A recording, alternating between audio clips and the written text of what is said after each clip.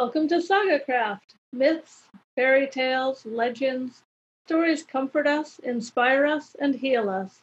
Please join us as we share stories both old and new.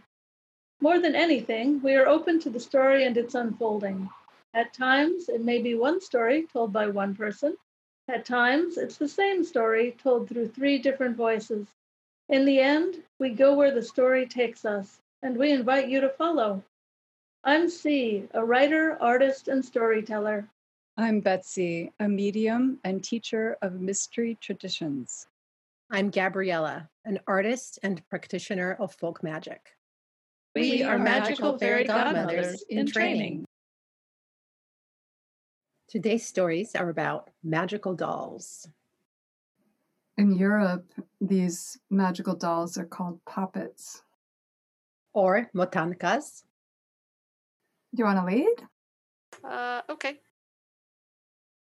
Dolls were for plastic girls. That's what she believed, because it was the opposite of what they told her. Years later, she would wonder if this is what kept her searching for truth. They told her that real girls loved dolls and encouraged her to do the same, to prove she was a real girl. They gave her a doll. It was cold and plastic like the girls who laid on the beach without swimming in the ocean. There were gashes where its elbows should be. She dreamt of a world of wholeness, in which her home was a castle of colored crystals that refracted off the white marble streets, creating rainbow bridges. She longed for blocks she could use to build her world here, her world, a world without plastic. She begged for them. Every holiday, every celebration, every guilty payoff for parental malfeasance. She pleaded for blocks. She got dolls. Dolls she swiftly lost. First, she tucked them in on the fire escape out of her bedroom window on the back of the house, until a gust of wind turned bed to bridge and a plastic body dove past the kitchen window. Then she'd hide them under the earth in the cemetery across the back alley, until a torrential downpour turned ground to swamp and a plastic hand clawed its way to the surface. When they tugged, only the arm emerged. No one excavated the rest of the synthetic corpse from the organic tomb. But the next doll was buried in the house the day her brother received the blocks. She had pointed them out. They were colored glass, the most beautiful thing she had ever seen. He said she could use them, so she started to build her castle. The sunlight streaming through the window refracted a mote of rainbow light, and her heart soared. But when they saw her, they came for the blocks. She grabbed them, grasping them tightly in her small fists, screaming and thrashing. It took 3 of them, 2 to hold her down and 1 to pry her dreams from her soft hands.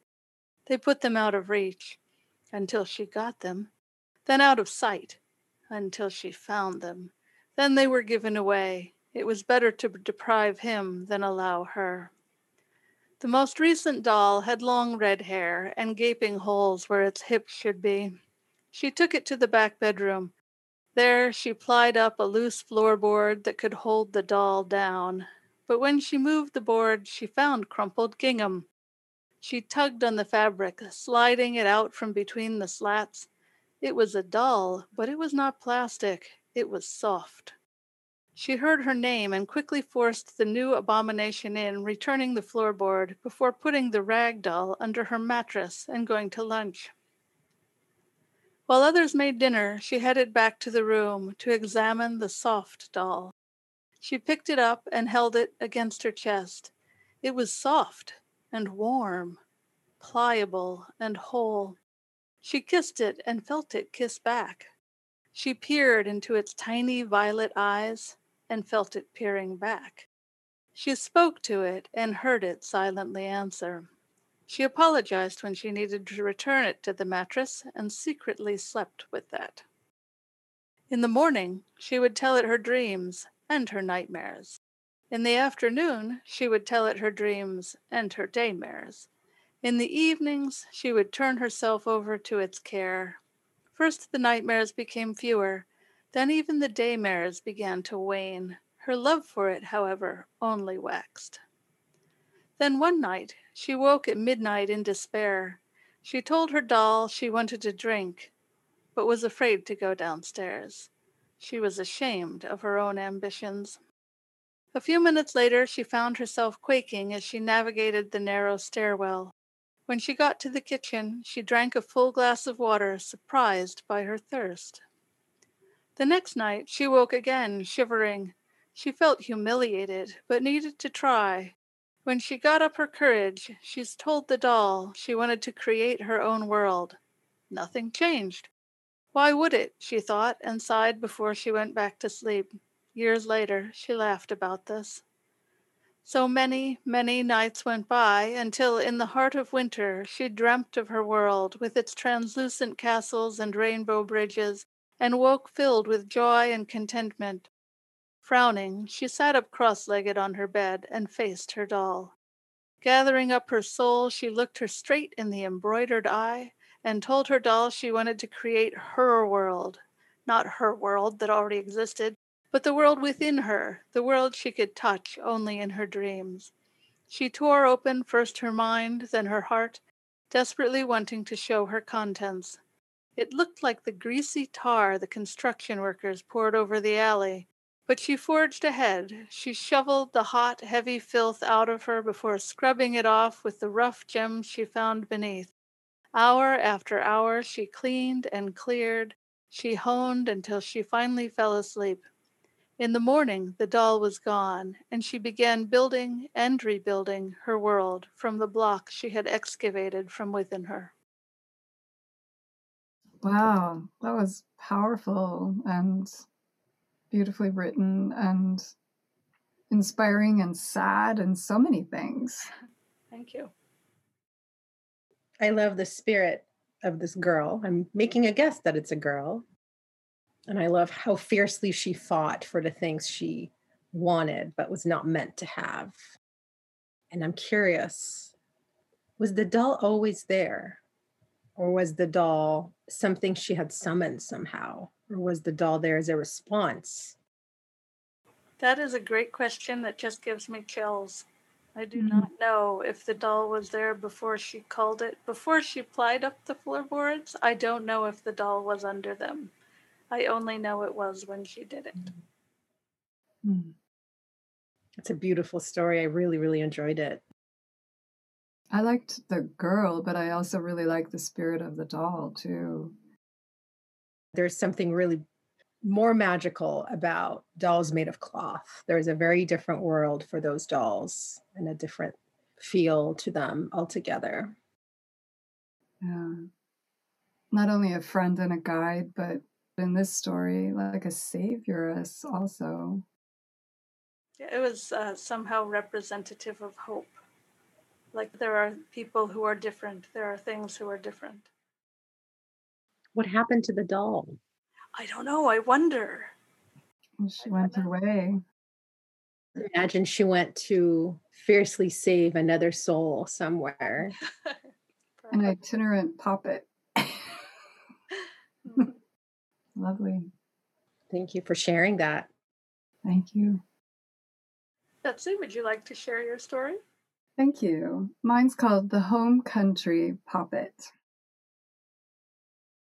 Emma, sensitive to the energies that objects held, was aware that she felt a certain kind of restlessness that hadn't been present before she received the inherited antiques and belongings from her Aunt Addie. She'd pushed the restless feeling to the back of her consciousness because she was so busy and because the complicated feelings she had about her family weren't conducive to getting her work done. When her deadline came and went and she'd completed her segment of the work without a need for further edits, she decided to methodically go through the objects that had come on the truck for her from her aunt. Mercifully, most of the furniture had gone to Addie's children, with the exception of the lady's writing desk that Addie had inherited from Emma's mother at the time of her death 20 years earlier. The late Georgian walnut desk looked a little out of place amongst her own white painted Scandi look. Aunt Addie's letter had specifically mentioned that the desk had been what she had wanted most from her elder sister's property. Now that she herself was gone, she wanted the desk to go to Emma. The desk had come from England with the Penwarden family from Cornwall more than 100 years ago. It had been purchased, perhaps even as a commission, when the family had been prosperous. Years later, that time of prosperity had reversed, and most of the family had emigrated to the United States, taking the desk with them. Emma found that to be a little odd, that the family left at a time of some sort of financial reversals, and her Aunt Addie had speculated perhaps there had even been a scandal of some sort. Yet someone took the time and expense to bring cherished furniture belongings with them. The longer she stood in front of the desk, that didn't seem so strange to Emma, for it exuded a powerful influence over her. She could see how it would have drawn Addie's desire to inherit it from her sister's estate, declaring that it had always gone with the eldest Penwarden girl and should by right go to her. Emma had been too young to be able to go against Addie when her mother had died, but she remembered that she cried when it was taken from their home. And it was odd that even though the women of the family had children, none married, or at least if they did, none changed their names, but all kept the Penwarden name. Penwarden girls lived on from the 1750s and perhaps even before, is what Aunt Addie always said. Emma felt a stirring of connection with the Penwarden daughters through the generations as she examined the desk that came from that era. She pulled down the front panel that became the writing surface of the desk. It had a tooled purple leather covering on it. She kind of liked that. She looked the desk up on the internet, finding several pictures of similar desks. Like the desks in the pictures on the internet, this desk had 6 small drawers at the back. All were empty. Unlike the pictures, instead of a central cabinet space with a lock, there was a panel with a carved design of a tree, in full leaf with roots extending into the land and into water. It was covered with dust, and grime was caught in the crevices of the carving. Emma tutted to herself about the dirt, and then relented that Aunt Addie may not have been up to cleaning, and perhaps her eyesight was failing towards the end, and she hadn't even seen the dirt. She went to her cupboard to get out furniture polish, Q-tips, and a soft cloth. Putting on music, she went to work cleaning the intricate tree. She was absorbed in the grain of the wood revealed by the cleaning and appreciative of the mastery of the carving. She wondered who designed it and what, if any, significance it held for her family. What kind of tree was it? Perhaps it was just simply lovely and desired for its beauty. She fell into a reverie and saw different hands touching the wood panel in her mind's eye. Some hands were slender and youthful like hers, some older and work-toughened or wrinkled and frail. It caught her by surprise when the music ended, leaving empty silence in the room. She heard a long sigh, and it didn't come from her. An image of the bottom of the tree came to mind, and she put her fingers on that part of the tree. As she moved her hand across the roots on the ground and those reaching for water, her fingers felt a difference. One root in particular felt much smoother and had a silky texture. As she probed it with her fingers, a smooth popping sound was heard and a catch was released, and the tree panel swung open, revealing an interior space that was filled with something that her eyes couldn't quite believe. As she opened the door with a feeling of wonder, she saw that the space, larger than a shoebox, was filled with small cloth and wood dolls, all apparently looking out at her. She sat gazing back at them. They were dressed in an array of clothing that spanned generations. Looking closer, she saw that there seemed to be a progression from past to present time. She recognized with a start the clothing of one doll was made from one of her mother's cotton blouses, worn often and much loved by her. She sat back on her heels. That doll was third from the end. The next doll wore a dress made from her Aunt Addie's clothing that she recognized from summertime. The end doll was wearing a dress made from one of her own dresses that she thought she'd lost or left somewhere. It looked a little like her and like her mother and aunt, and like the dolls of her mother and aunt, was made from knitted yarn. The first doll in the line was dressed in muslin decorated with fine, real lace. The head was wooden, and the hair appeared to be real hair put up in a bun.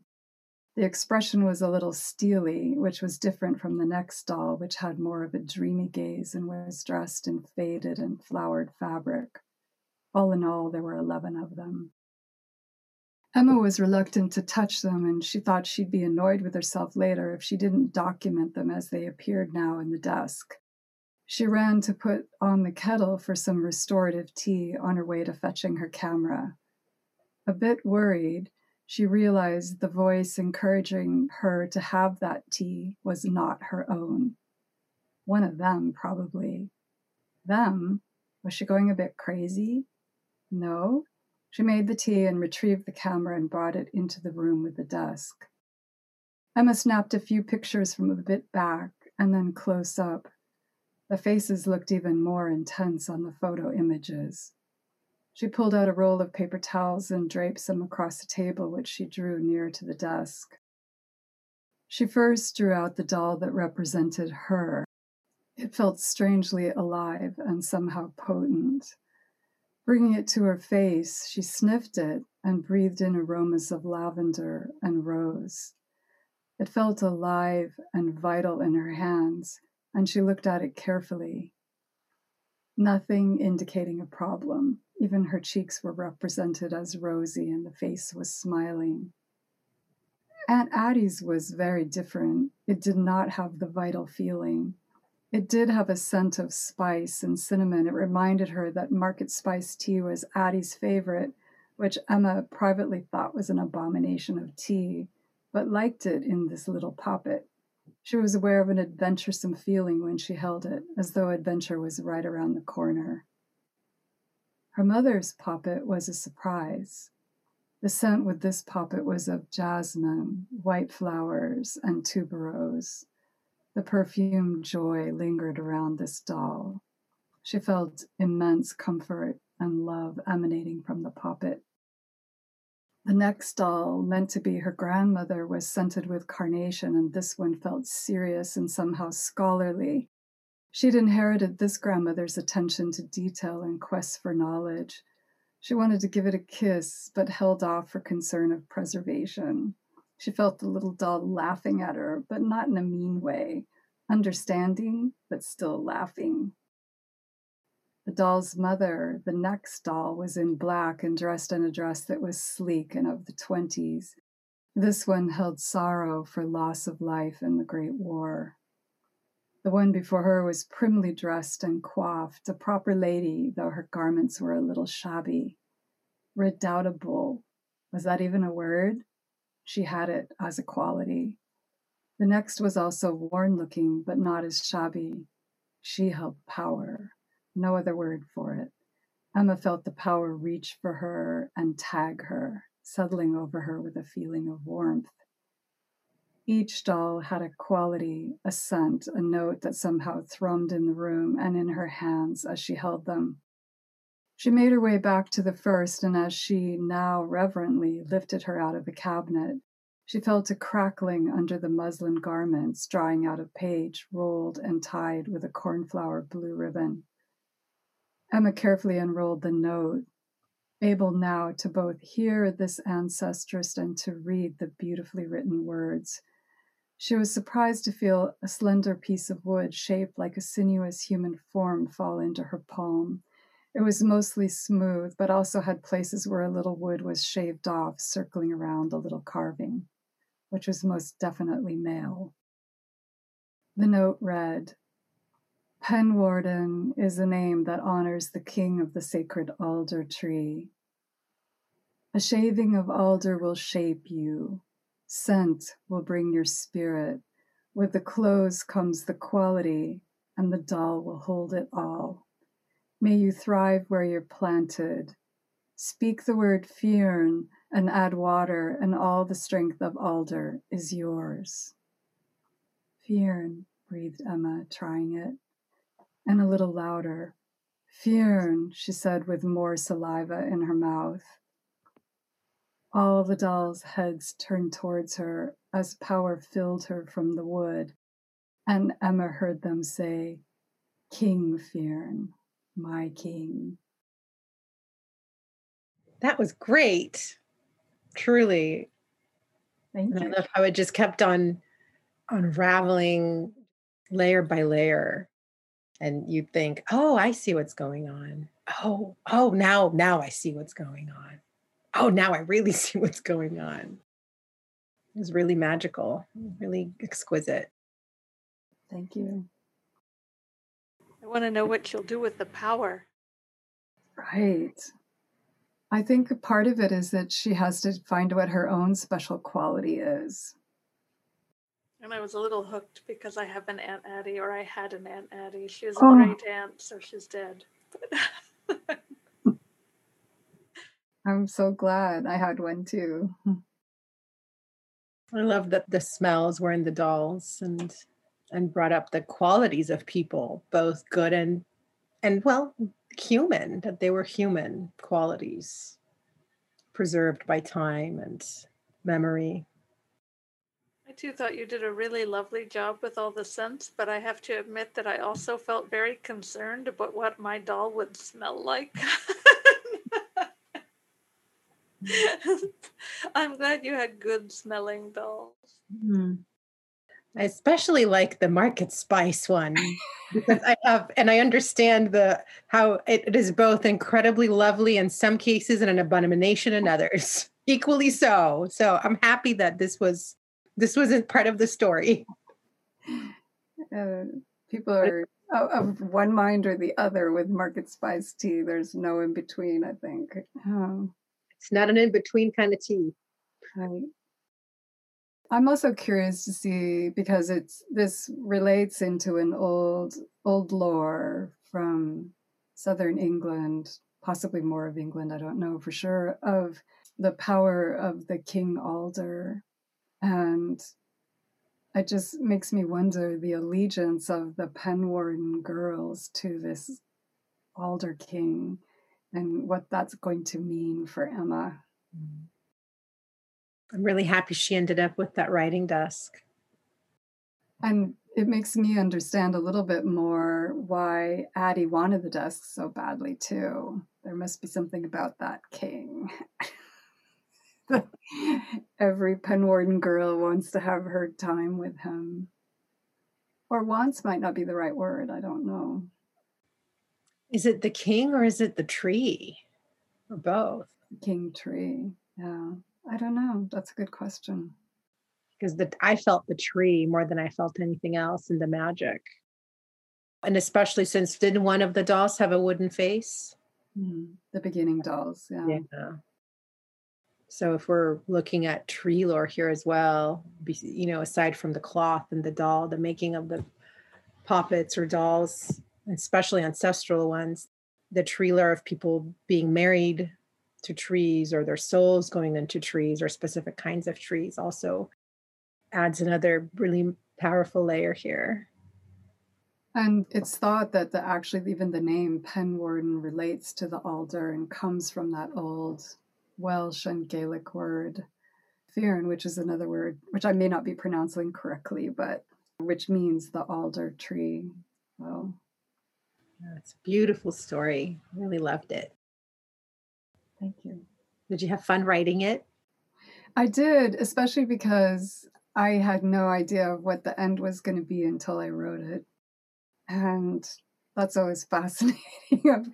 That, like you were saying, the story is unspooling doll by doll.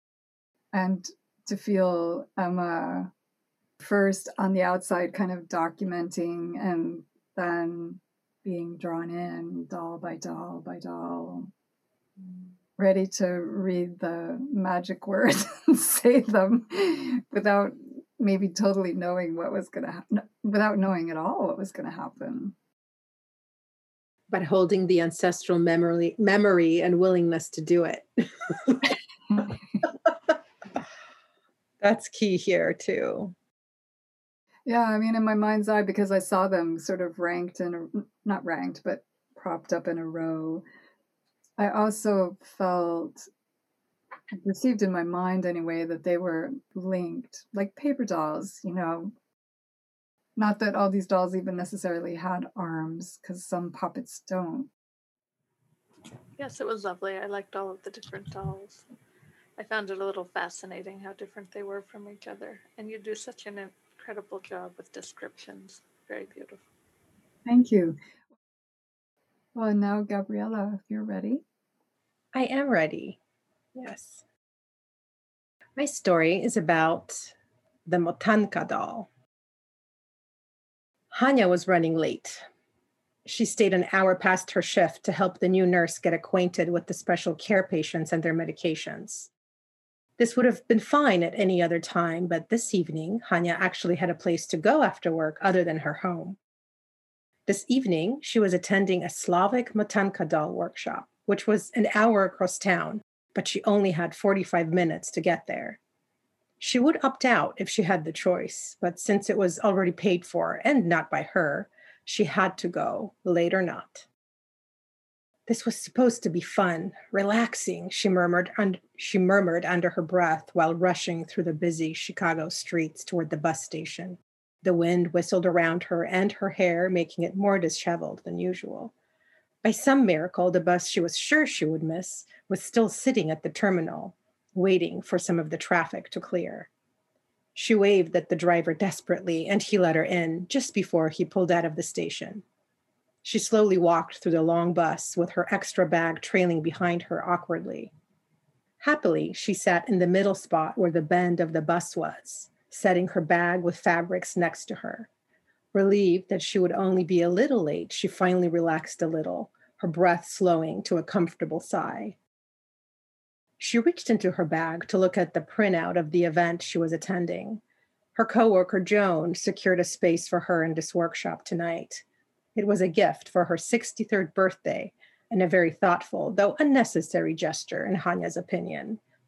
Joan didn't ask Hanya if she would want to attend, but she knew that most likely her friend would refuse or find an excuse why it wasn't a good idea or how she should spend the money elsewhere, like a domestic violence shelter or food for a homeless person's dog.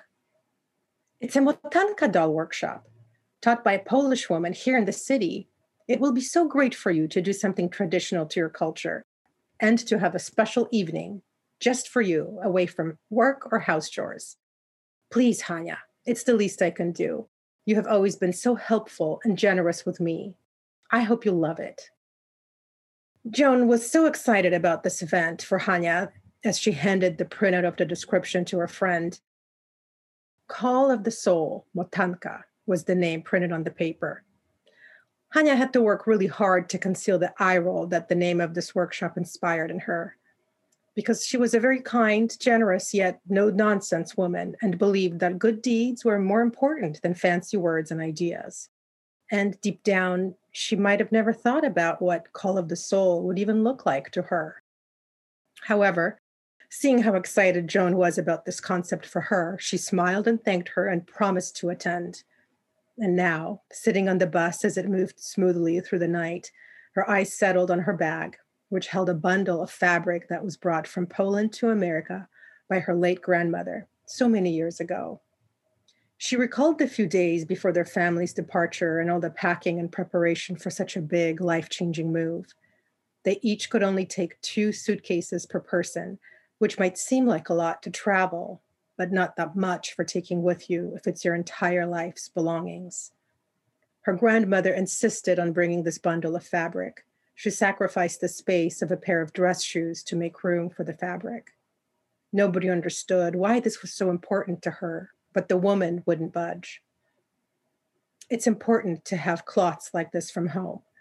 They are remnants of our lives and will bring blessings to us and remind us of who we are, she said as she tucked the fabrics into her suitcase. Deep in thought and memories of her grandmother, Hanya almost missed her stop. Thankfully, The kind bus driver remembered where she needed to go and announced the stop loud enough for her to hear and get out just in time. When she arrived at the event, the room was pretty full. All the spots at the main table were taken, and the women sitting there were talking loudly and laughing. It seemed that many knew each other or were very good at making new friends.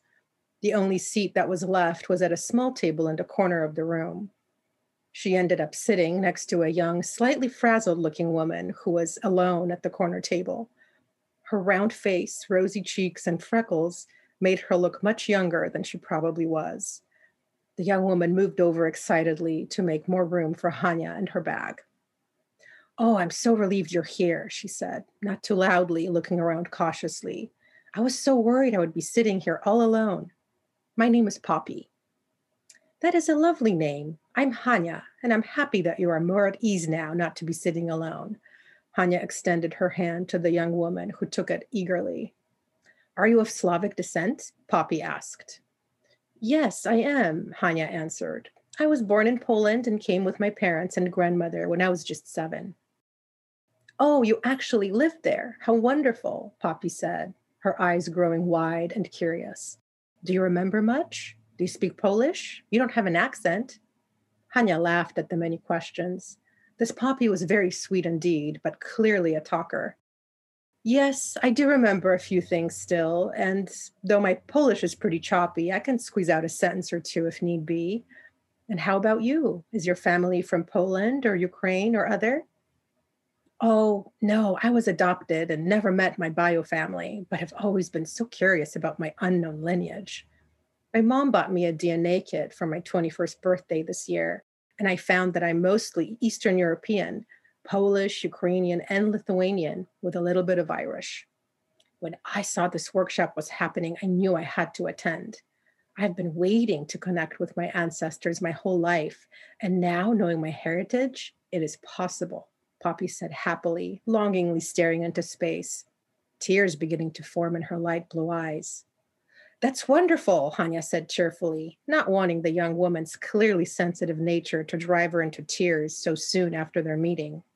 "And what a lovely gift from your mom," she added. Poppy sniffled in agreement, smiling through her water-filled eyes. "Okay, let's begin," the workshop leader said loudly, her voice rising above the chattering women. "Get your fabrics out and ready. You can organize them if you haven't done so yet while I talk about the process. Hopefully, you brought only organic materials, cotton, linens, wool. Your motanka will appreciate nature's fabrics most," she went on. "And remember, no needles or scissors can touch the finished doll, tying and wrapping only. We don't want to poke fate as we create our soul motankas." Hanya dug into her bag of scraps. At the bottom was the bundle her grandmother brought from Poland. It was carefully tied with a bright red and white embroidered ribbon. She felt strangely sad, thinking that this bundle of fabrics so lovingly tied together by her grandmother was never looked at by her mother or by herself until today. She smelled the cloth it was wrapped in, inhaling the soft scent of a cedar-lined drawer. She untied it and opened it to reveal dozens of fabric pieces and woven ribbons of all kinds and colors, of patterns and textures. The fabrics seemed to jump out of the bundle, excited to be free and now visible to the world. Hanya's table space was now a colorful mountain of possibility and memories. She couldn't help but smile wildly at this pile before her. This was a real treasure. She began to understand why her grandmother insisted so fiercely on bringing this with her. "Wow, look at all those colors! And the embroidery!" Poppy exclaimed much louder than Hanya felt was appropriate, making the other women look in their direction. The workshop instructor came over to inspect what the excitement was all about. "Indeed, these fabrics are exquisite," she said. "Original stitching and the traditional goddess patterns with the birds and flowers. Did these belong to your family?" Hanya was taken back by the attention and the beauty of the fabrics before her as she gazed at them and felt like she was going back in time with memories they held. "Yes, they were gathered by my grandmother who brought them here when we immigrated from Poland when I was a girl." "What a precious gift from your grandmother, and perfect for your motanka," the instructor mused, and added loudly as she walked away so the rest of the women could hear. If you are lucky enough to have fabric that belonged to your family, it is best for the motanka. Extra love and protection will be infused into your creation. I wish I had something from my family, Poppy said quietly, looking at her colorful and mostly new fabrics in front of her. Oh, Poppy, what you brought is beautiful. Look at all those bright flower patterns and laces. Your botanka will be lovely, I have no doubt. Hanya encouraged the young woman, who nodded in agreement and began to gather the appropriate pieces to assemble the doll. A soft, quiet stillness came over the room as the women busied themselves with choosing the fabrics, threads, and yarns for their motankas. Remember, listen to what the motanka wants. Let her choose the fabrics. Don't do what might look right. Do what feels right, the instructor was saying. It's your soul's calling that is making this motanka, so listen to her. Under normal circumstances, Hanya would be chuckling under her breath at such words. But in this moment, looking at her grandmother's fabrics, feeling their softness and smelling their sweetness, she felt unusually open to this creative process. Slowly, she let her hands glide through the textures, her gaze soft on the flowers and colors, spreading like a summer field in front of her. The head and main body of her motanka wanted to be a piece of soft cream linen tied with golden yellow yarn. The shirt, a sky blue cotton with tiny purple stars. The skirt, a rainbow striped fabric, which Hanya remembered was part of her dress when she was a small girl. The head covering was a white lace with red bird embroidery on the edges. The motanka seemed to be almost complete, and she came together surprisingly easily for Hanya. But there was something else she needed, not sure what. Hanya kept looking at the fabrics in front of her, asking as instructed for what might show up. She picked up the pieces one by one, making sure she didn't miss one in her original browse. There were just so many pieces here. What's that one? It's so pretty, Poppy said while pointing to a bright colored piece sitting on Hanya's lap. Oh, this one must have fallen out, Hanya said as she pulled the cloth from her lap. Looking closer and feeling the fabric between her fingers, she realized that this was a piece of her grandmother's apron, colorfully embroidered with beautiful flowers. Hanya tried hard to hold back her tears as so many wonderful, equally colorful memories flooded her as she held this piece of cloth. One memory especially vivid in her mind of her, her mother, and grandmother still in Poland, sitting on a field in the summer with the sun high up in the sky. The three of them were preparing herbs for drying, pulling the leaves and flowers apart from the stalks. Hanya was running around her grandmother and placing random field flowers in her apron until it was full. Her grandmother got up, pulling the apron together, and chased little Hanya into her mother's arms and then tossed the flowers up from her apron and onto her granddaughter, who laughed and laughed. Summer's bounty for my little beauty, she said, smiling, the soft lines around her eyes wrinkling happily. Hanya sat with this piece of fabric in her hand, holding it to her heart. What's happening? Are you okay, Hanya? Poppy leaned in tenderly, sensing an emotional moment emanating from her new friend. It's okay if you feel like crying. I cry all the time. Besides, the motanka might want your tears as a blessing. I have read about that somewhere, she added with authority.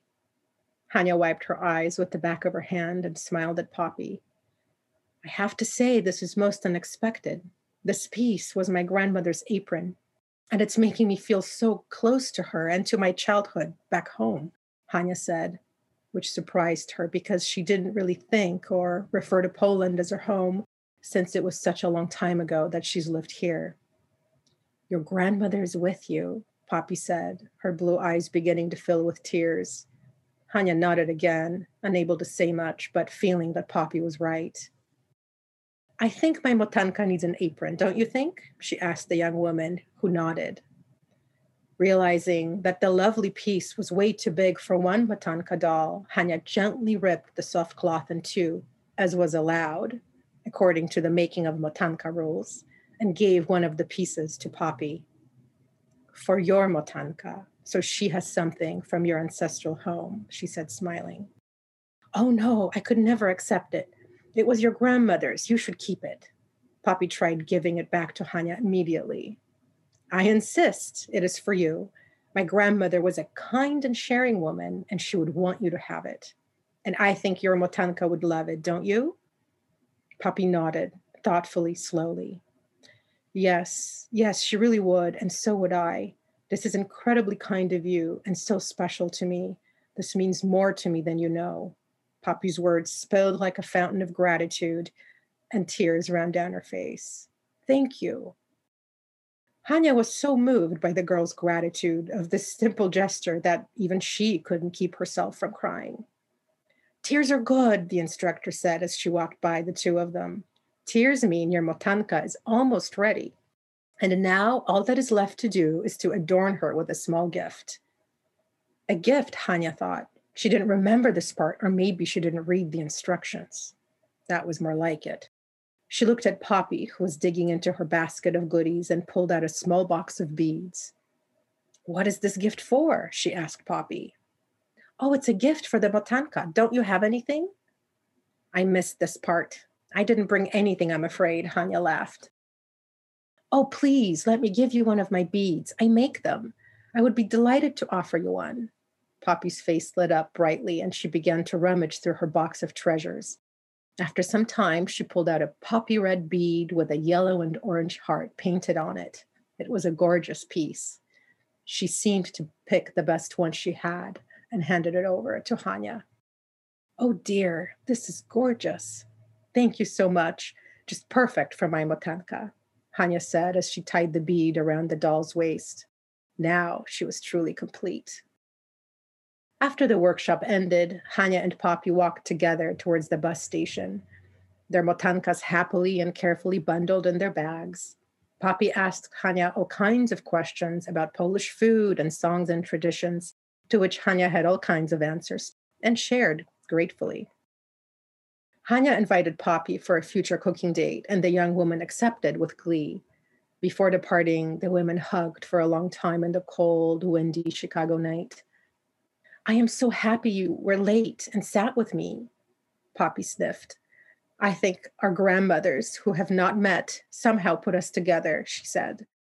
Hanya didn't know what to say to this, but nodded and squeezed Poppy a little tighter before letting her go. You promise you will come over? I will not take no for an answer. I promise. I truly promise, and I can't wait, Poppy said before she got on the bus, waving a generous goodbye through the bus window at the smiling Hanya. Soon after Poppy's bus left, Hanya's bus arrived just in time. Pretty empty now, as it was past 9 o'clock.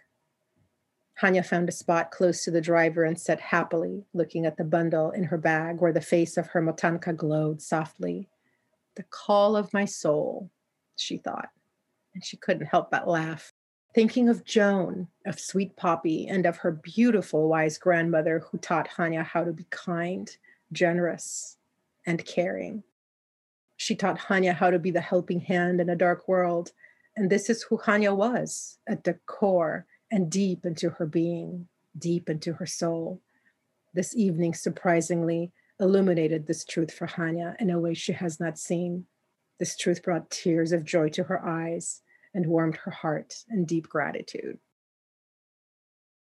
It's a lovely story of two souls finding each other in such beautiful circumstances. Thank you. Thank you. It was very beautiful. And now I really want to take a doll workshop. You never know what could happen or who you might meet. That's the power of the Motanka. And what exactly does Motanka mean? Motanka they're dolls that are made without any scissors or needles or any sewing, but they are motać. That word in Polish and Ukrainian means to kind of fasten together. So they're literally fastened, tied from scraps of fabric, natural fabric you'd have around the house. And they're made in some ways for children out of their mother's clothing, and they're left with the child if the mother would go and work in the field, that the child would have something that smells like her if they're left in somebody else's care. But also they are very magical and made with intention. They are made for all kinds of purposes, protection, blessing, mostly blessing. And they are connected to the goddess, the goddess and the mother and earth, which is why all the elements are linens, cottons, and often they're filled with herbs or grains. Hmm. Did you feel a closeness with Hanya yourself? I did. I felt a closeness with Hanya, and I felt a real closeness with her grandmother as if she was my own grandmother. Though I feel a closeness for Hanya, but I wouldn't have rolled my eyes at the things that Hanya would roll her eyes at. So there was a little bit of a difference. Even if she did roll her eyes at those things, though, she kept that roll of fabric for decades and never even opened it. That's kind of amazing. Till the time and the moment was needed. Yeah. It's a beautiful legacy of women caring for each other too. That's passed down through these women and this story and the goddess behind all of that. Yeah. I also love that the two women met and how they met. And now I know why Poppy wanted to be Poppy and not Emma, because when I first started writing the story, Poppy was Emma. But then I was like, nope, that's not quite right. I don't know why. It's funny. Yeah. All these beautiful magical dolls. And the fabric being passed down kept pulling a thought in my mind, because my ex-husband's grandmother, when she died, left me a quilt that her mother had made out of her grandmother's dresses. And it made me just sort of abstractly wonder about the many ways that we take that maternal fabric line and pass it down to our children. It was to give my son, I'm sure. It wasn't personally for me, but still, it was that idea of passing down the lineage through the fabric. It's part of that sacred weaving, sacred cloth. And the magical aspect of cloth worn by a person, being able to carry something of them, a connection to them, and possibly attributes of theirs. Quite magical. I'm also struck by the difference of the styles of dolls, like the dolls in my story, scissors and needles and things like that were used. I'm intrigued by the traditions around the magical dolls also. The Motankas have a huge history and custom, but none of them you can use needles or scissors on the actual doll. There's even traditions around whether or not you can cut the fabric they're made with. It can be ripped. Some believe that you can embroider a piece of cloth and that can be utilized, but any kind of a sharp, because they're connected to your fate and to your family's fate, you don't want to poke that with a needle or scissors. So you're very careful when making these because you're in the fate line assembly process or assistance process. So you want to be cautious about that. But I love that the doll and their many forms are present probably in every culture. And while people know about the different kinds of dolls that are used maybe for injury, it's beautiful to explore the dolls that are used for love, for health, for well-being, for inspiration. And that's definitely the direction that all of us went with these dolls. Yeah. It's a good way to go. Dolls that connect us, dolls that inspire us. We hope that the listener, if they feel so called, make their own doll or find a special doll that will inspire and care for them. Without peeling up too many floorboards. Of too many what? Floorboards. Without peeling up too many floorboards. Right. And maybe some week we'll do a story on what's beneath the floorboards. Ooh. Other than dolls. Other than dolls. Other than dolls. So many things under the floorboards. Until then. Yes, not tonight. Not tonight. Have a lovely week. And special thanks to the fantastic Zoe Magic for her phenomenal editing skills.